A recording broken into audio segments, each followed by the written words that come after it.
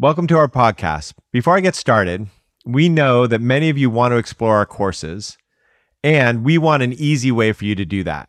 So we created several complimentary workshops that give you the opportunity to taste our unique brand of experiences.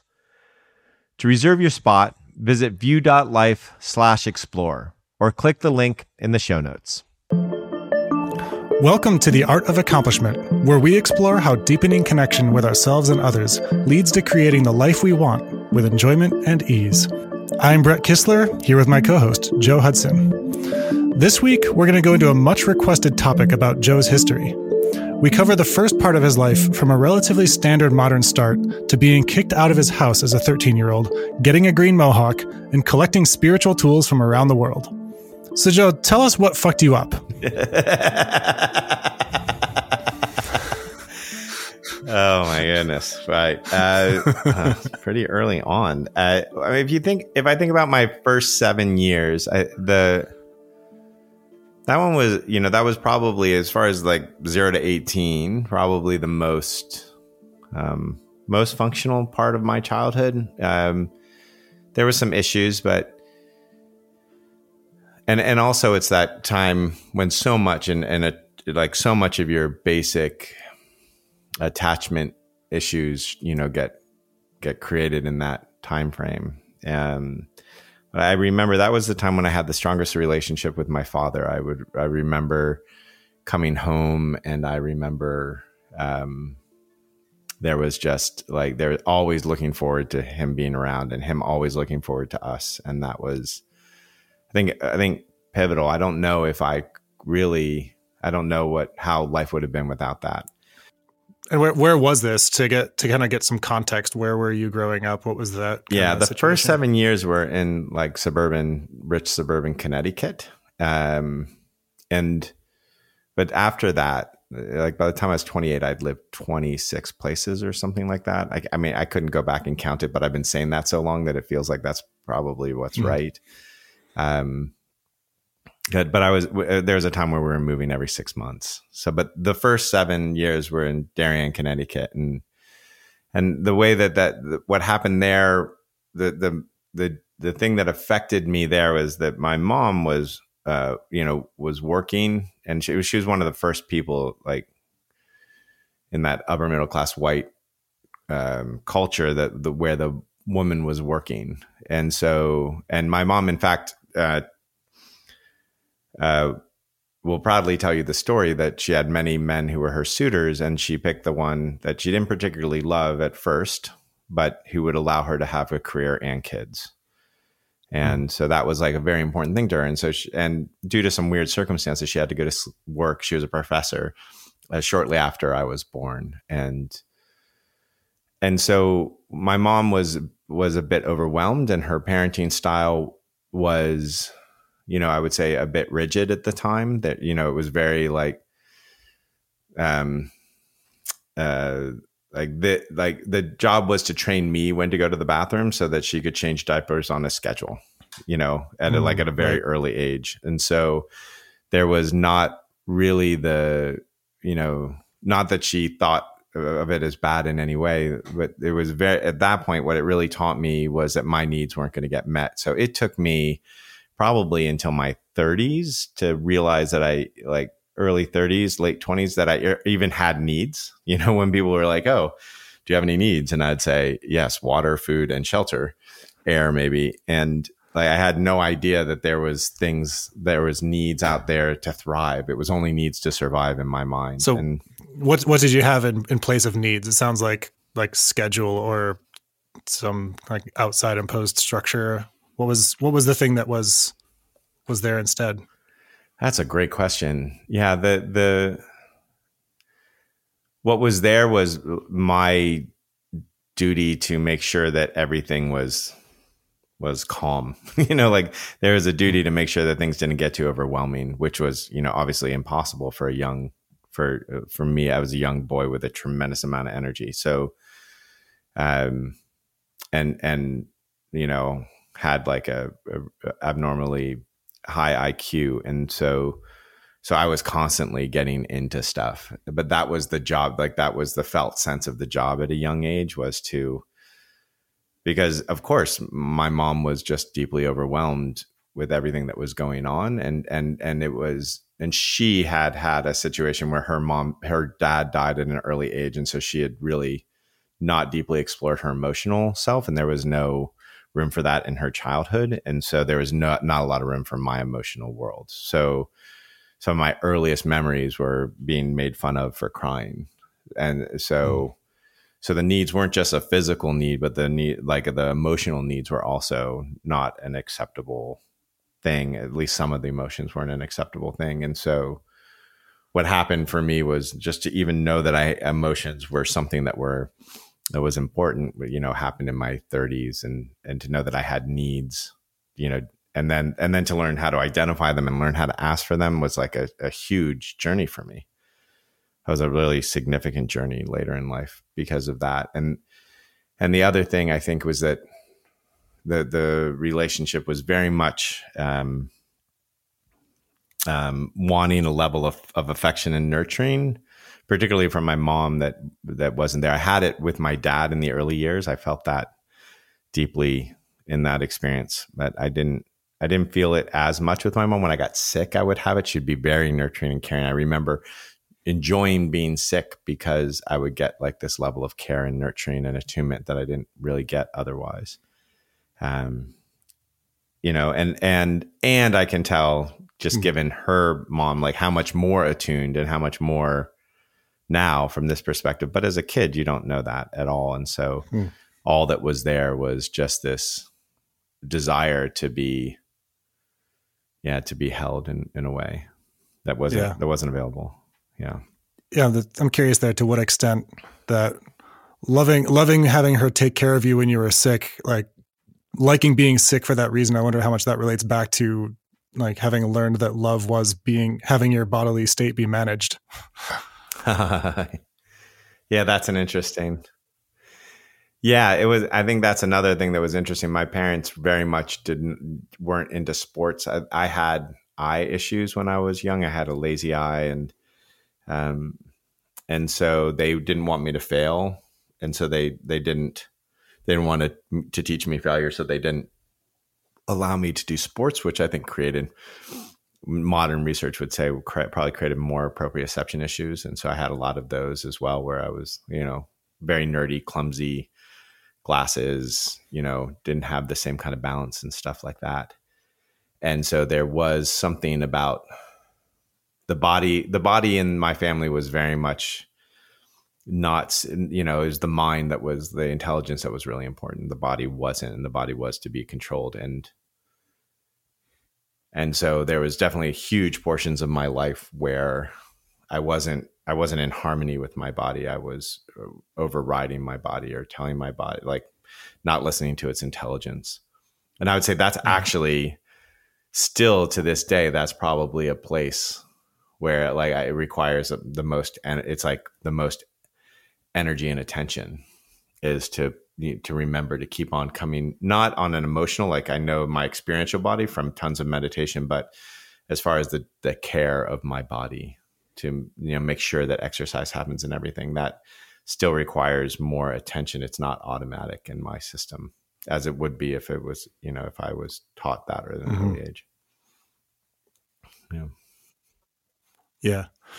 So something I'm noticing so far is that what you're describing sounds like a pretty common Western kind of modern experience of upbringing.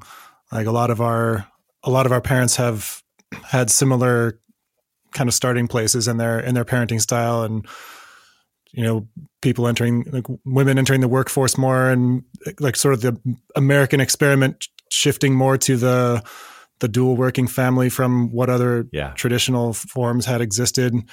And I'm curious what, if anything, contributed to the pendulum swinging in the other direction later in your life to be so heavily invested and interested in your emotional freedom. That happens in the teenage years. Like I think the seed for that happened in the teenage years. So, parenting now, what like I see is that there's like the will starts coming online with a kid, or the independence. There's like some big thing that happens at around 3, and another one that happens around 7, and then another one that happens around 10, and another one that happens around 13, where the where the kid's job is to create more autonomy, or they have that friction between like, I want autonomy and I want care.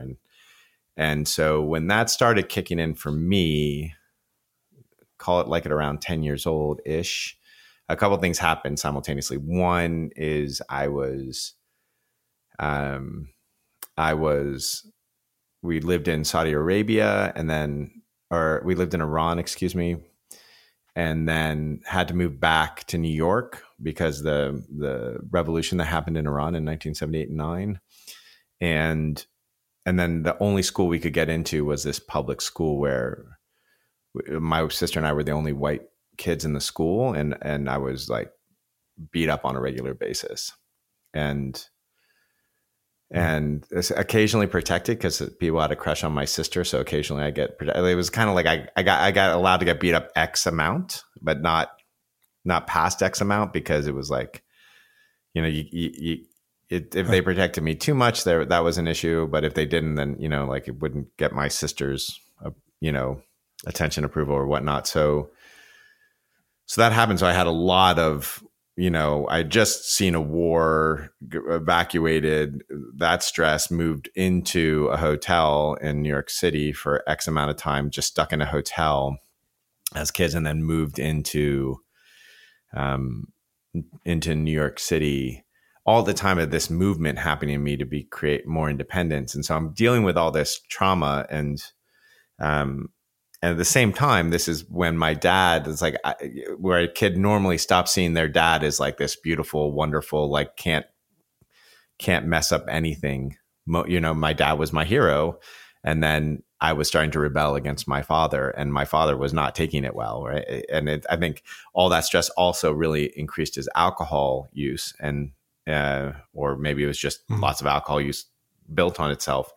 And so I was dealing with the one person where I was getting that attunement, and they were angry at me regularly, yelling at me regularly, disappointed in me regularly, and mood swinging like the way alcoholism does. And so my sister obviously dealt with this as well, but it was different. She played the role in the family of like the good, diligent kid, and I started to play the role of the rebel. And so I think a large portion of my desire to, and I think blessing, is that there was that role, because that role was going to push me into places where my parents didn't approve. And for a while that was drugs. For a while that was Mohawks. For a while that was, you know, skateboarding and, you know, smoking cigarettes and drinking at young ages and all that stuff. But then eventually, you know, by the time I'm in my 20s, it was trying to find alternative ways of seeing the world that weren't my parents' way of seeing the world, which was, my dad was very business oriented, very money oriented, and my mom was very science oriented. And so I looked for the place that wasn't science or business.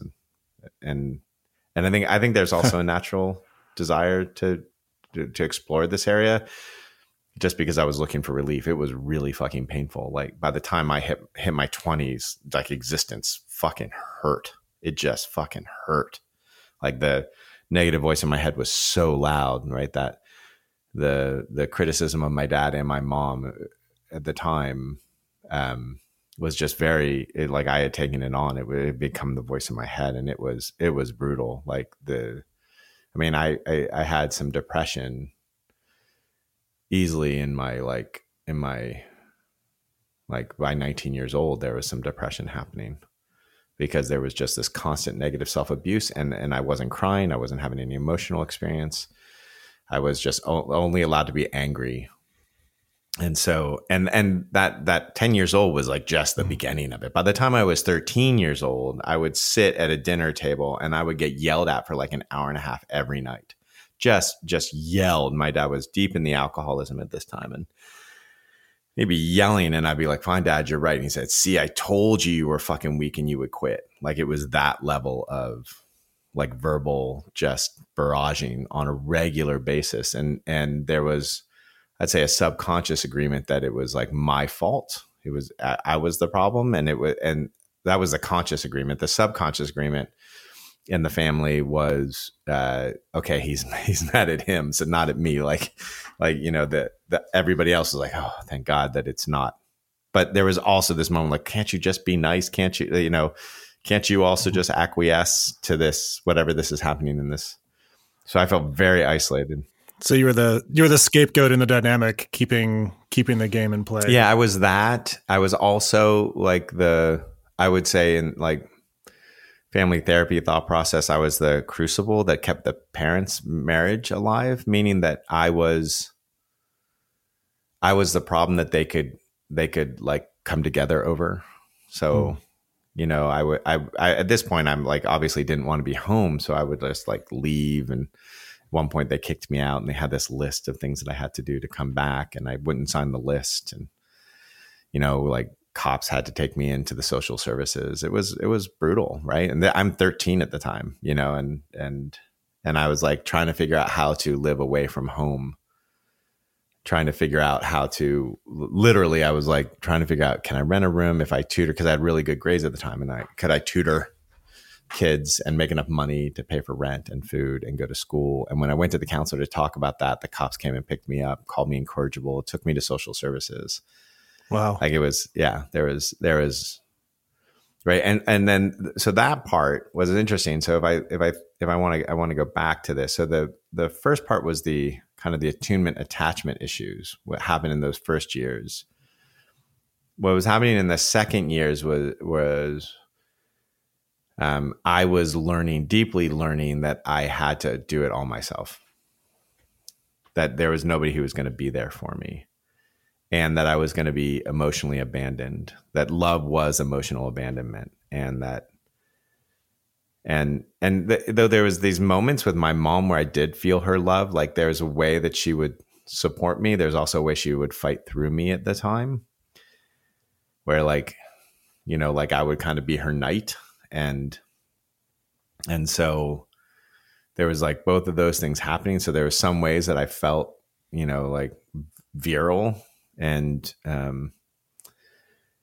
but what wasn't going to be there for me was that somebody was going to take care of me. So I was going to be emotionally abandoned.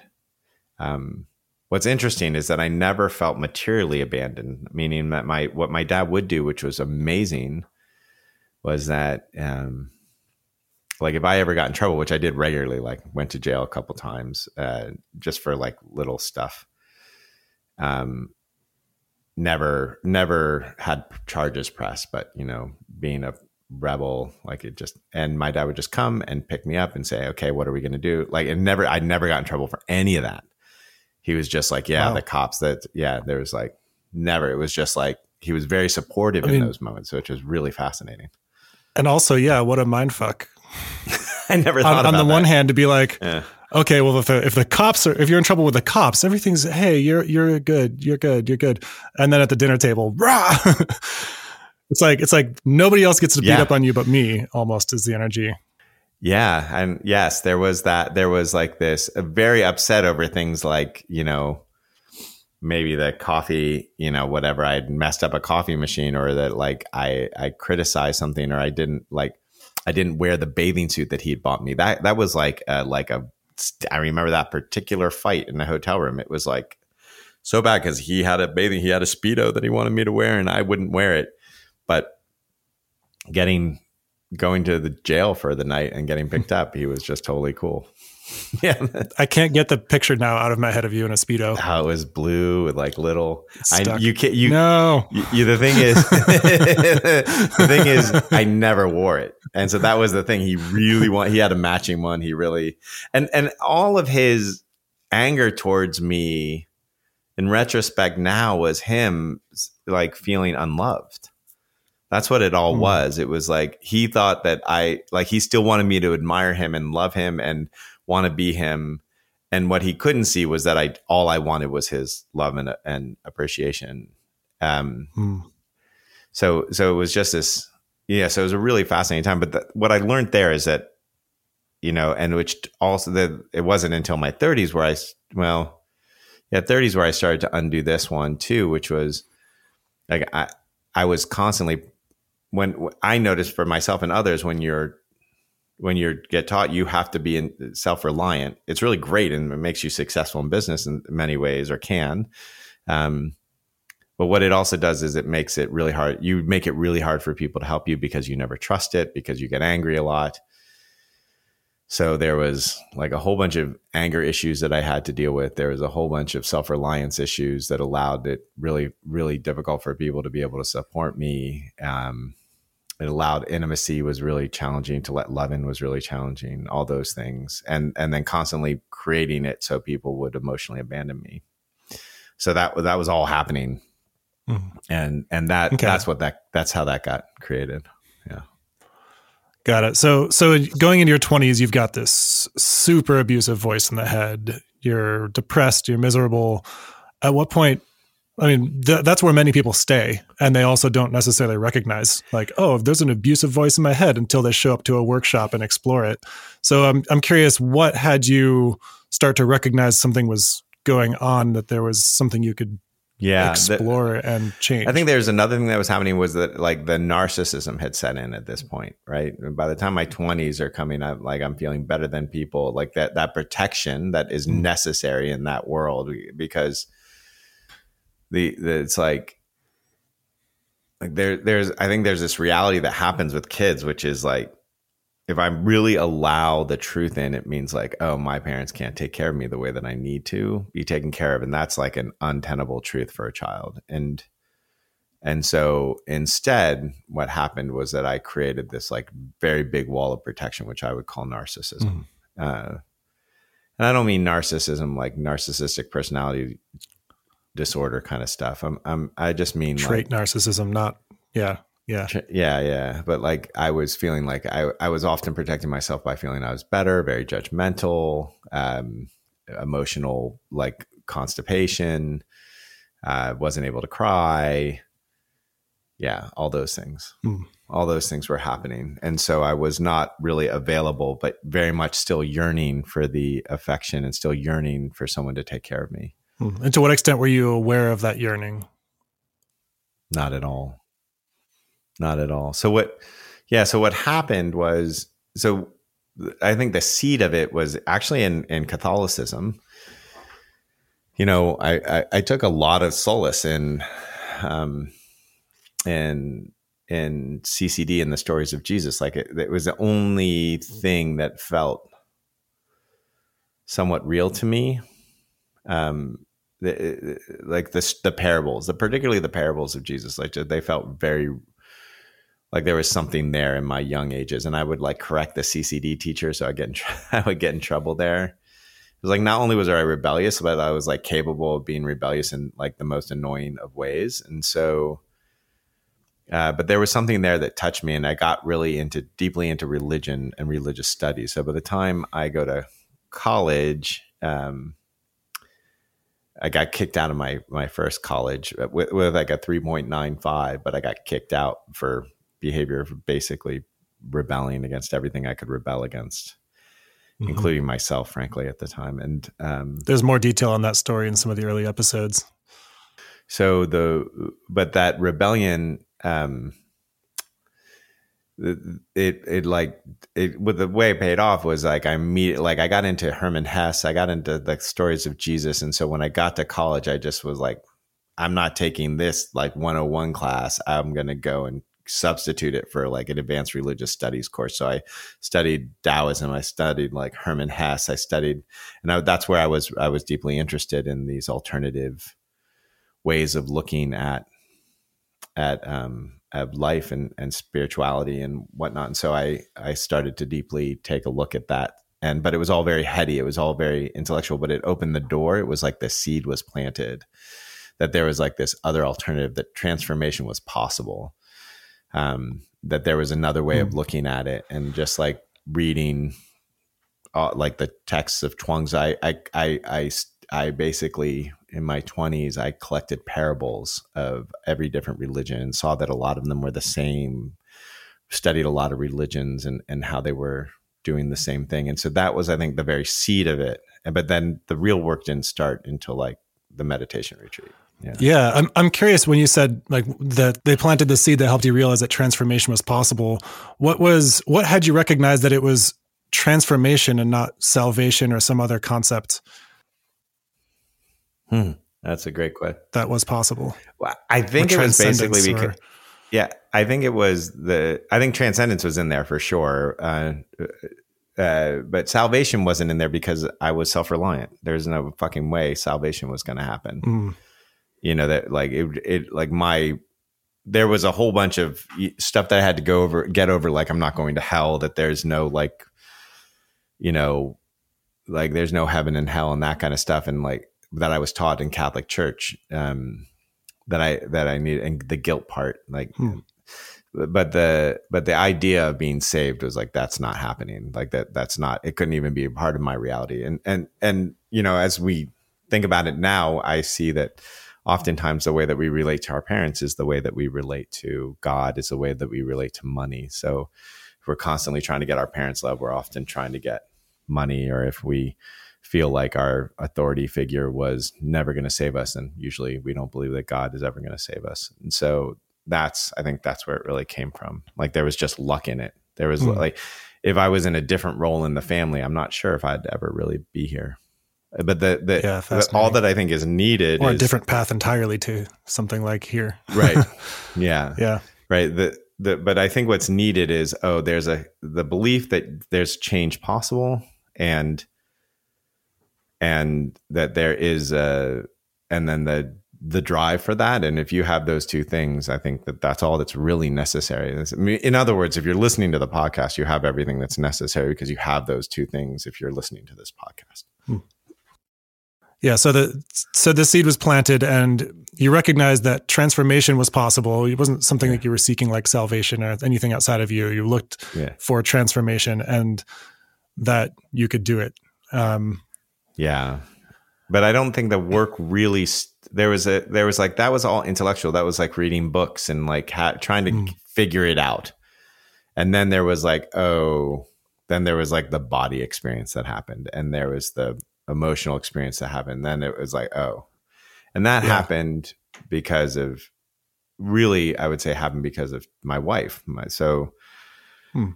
In 20s, my 26, whatever. I'm not good with dates, but met Tara like within 3 months, got engaged, and married like whatever, a year and a half after that. I can't remember, something to that effect. And it got really dysfunctional really, really quickly. But before it got dysfunctional, she, and like we're in the love phase, and it's like the engagement happened. And one of the things that she was very adamant about was that doing a 10-day meditation retreat. And I was like, yeah, I got to do a 10-day meditation retreat. And I just was kind of like, it was that young male energy. And it was like, I can do that. I can be silent for 10 days. That was like the big challenge, like hiking a mountain. I had no idea that it was like, I was doing like one of those hardcore Vipassana ones. I had no idea. I'd never meditated before. I had no idea of the pain of sitting still for whatever it is, 12 hours a day. Didn't know that was the toughest part. And, but that was the beginning. That's when the thing started in earnest, or moved out of the head into the body. And I don't know if I've told this story on the podcast, but I feel like it's an important story to tell again, if I have. But basically in that meditation, you sit still and you just learn to focus your mind for the first 3 days. And then at the end of day 3 or the beginning of day 4, or something like that, you move your attention up and down. And I had this moment of oneness with the universe. At that thing, it lasted about 8 seconds. And it was during the first solid sit that I did, moving the attention around. And all of a sudden it was just like, and everything fucking disappeared. And I was the universe, and the universe was me. It was just a very felt sensation of that. And I disappeared, would be another way to say it. And all the Buddhists I'm sure have like a very specific, word for this particular kind of opening. But what that was like God's little heroin dose. It was like that gave me just enough that the rest of my fucking life was about. That's fucking possible. I am going to do whatever the fuck I have to do to get there. What was so attractive about it? So like you described this in sort of the heady way of like, yeah, I was one with the universe. But what made 8 seconds of that like heroin and that you wanted it so badly?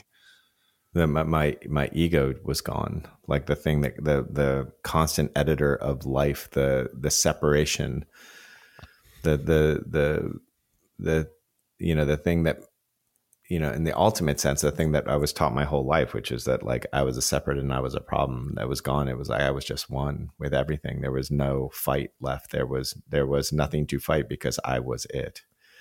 The feeling was of being vastness. It was like imagine if you could feel what it would be like to be nature, not to be in nature, but to be nature.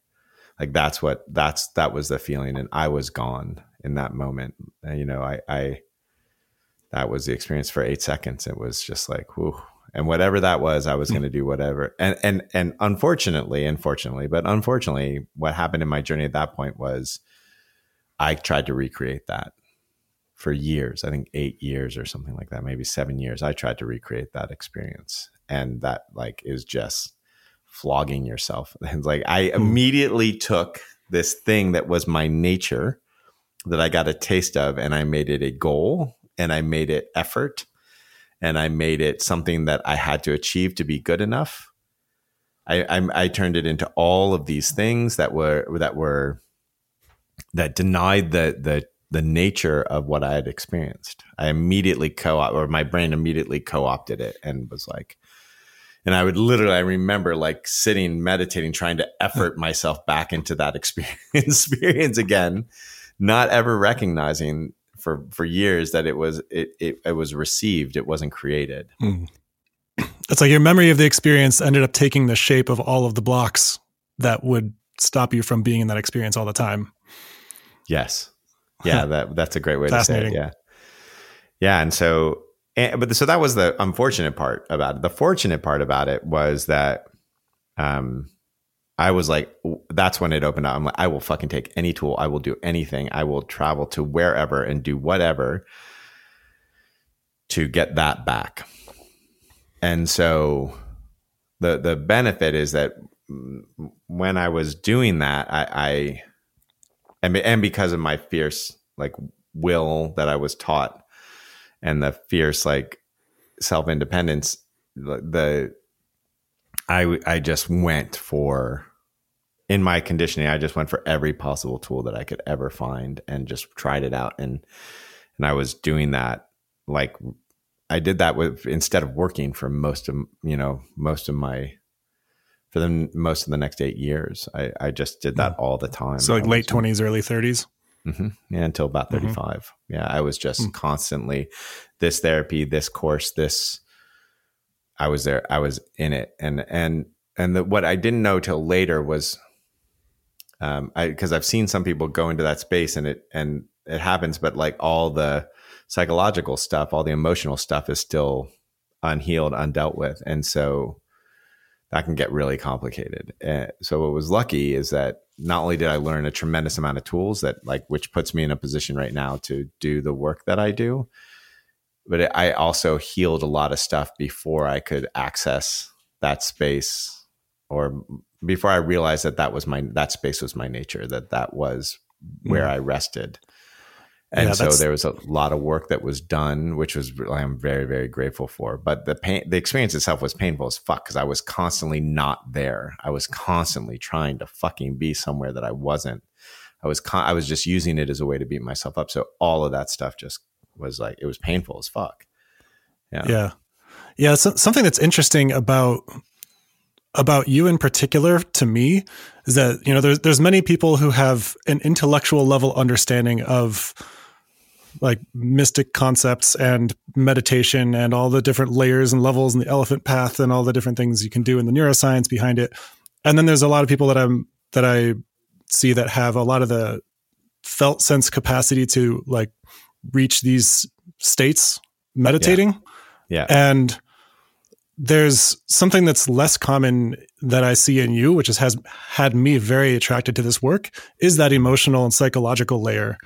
And for myself, I've been focusing less on the meditative practice and more on the psychological, emotional stuff, just kind of trusting that the more I work through my emotional stuff, the more I just am in myself as in my natural state and less in my conditioning or whatever story that is. Yeah. And I'm curious, like for you, what made it that your path brought you into so much contact with this emotional and psychological side of this? So I think I was just lucky, born at the right time, meaning that like I was born at a time when there was free meditation retreats happening for the first time. And, I mean, maybe it started in the 60s and 70s. And so I'm doing it in the 90s. And I would say the version like 3.0 of psychology was happening where it passed Freud and it had passed some of the other stuff. And there was like this kind of more integrated psychological approach. And so there was just a lot of tools available. And I was living in California, so there was just a shit ton of tools available. And I didn't distinguish between a meditation tool and a spiritual tool. For whatever reason, my brain was like, I will just take any tool. There's some wisdom. If I saw something that affected somebody in a positive way, I was like, I'll do that. And I didn't give a shit what it was. I was very lucky in the fact that I wasn't religious about it. And like some people are religious about like psychology doesn't work. Psychology does work, or some people are religious about it. Like psychedelics work. And some people are like psychedelics don't work. Like I didn't give a shit. If I saw somebody change, I didn't care what you called it. I just did it. And there was just a lot of it available.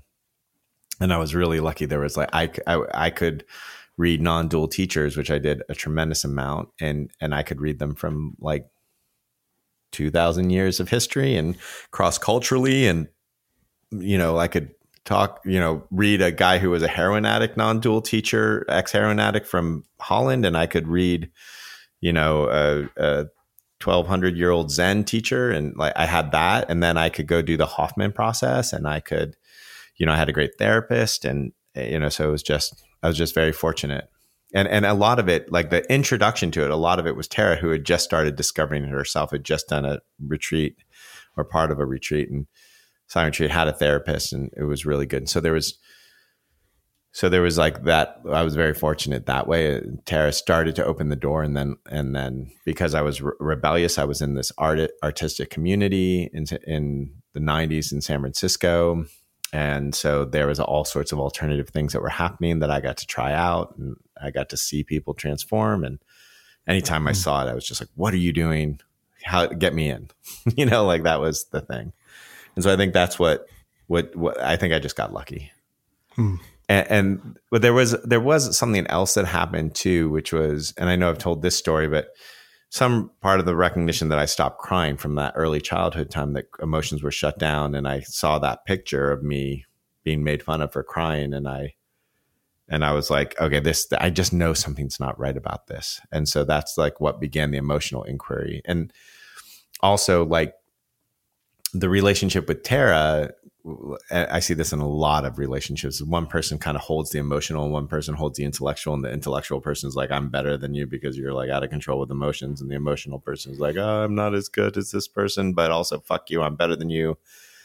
Well, Tara was really, really willful. And so she was just not going to give up. Like, she's like, yeah, I don't care. I don't believe your logic. I don't give, like, you're not smarter than me. Cause she's also like, just, she also knew she had like this crazy brain on her, but she had done this acting. And so she knew this emotional stuff was important and valuable. And so part of it was just her absolute will to just not, like, I'm not fucking giving into you, which was, part of her parenting patterns. And that's what I was attracted to, before Tara, I was trying to get over my, the lack of availability of my mom's nurturing. And so I was just seeking it in any woman that I could find it. I was sleeping around tremendously. And it was like, typically like sleep around, they would chase me. I'd be like, no, I'm out of here. And Tara was the first one, was like, I can fucking take her or leave you. And so I was like, oh, that's, like somehow I felt like, oh, I can depend on that, because that person doesn't need me. And since I couldn't love my own need at the time, that just felt safe. And so that willfulness, I think, was a huge part of me going, okay, like, I'm not going to win this fight. I'm not going to, she's never going to agree that I'm better than her because of my intellect. So, and I got to see some of the benefits of her emotionality. And so that's also a big part of it. All right. Thank you, Joe. We're going to pause this right here, and we're going to come back again in another episode to finish the conversation. Thank you, everybody, for listening. And if you know somebody who might appreciate what you heard today, please pass this along and share what resonated for you. We love your feedback, so hit us with comments or questions through our website, Circle Community, or tweet us at artofacomp. You can reach out, join our newsletter, or check out our courses at artofaccomplishment.com.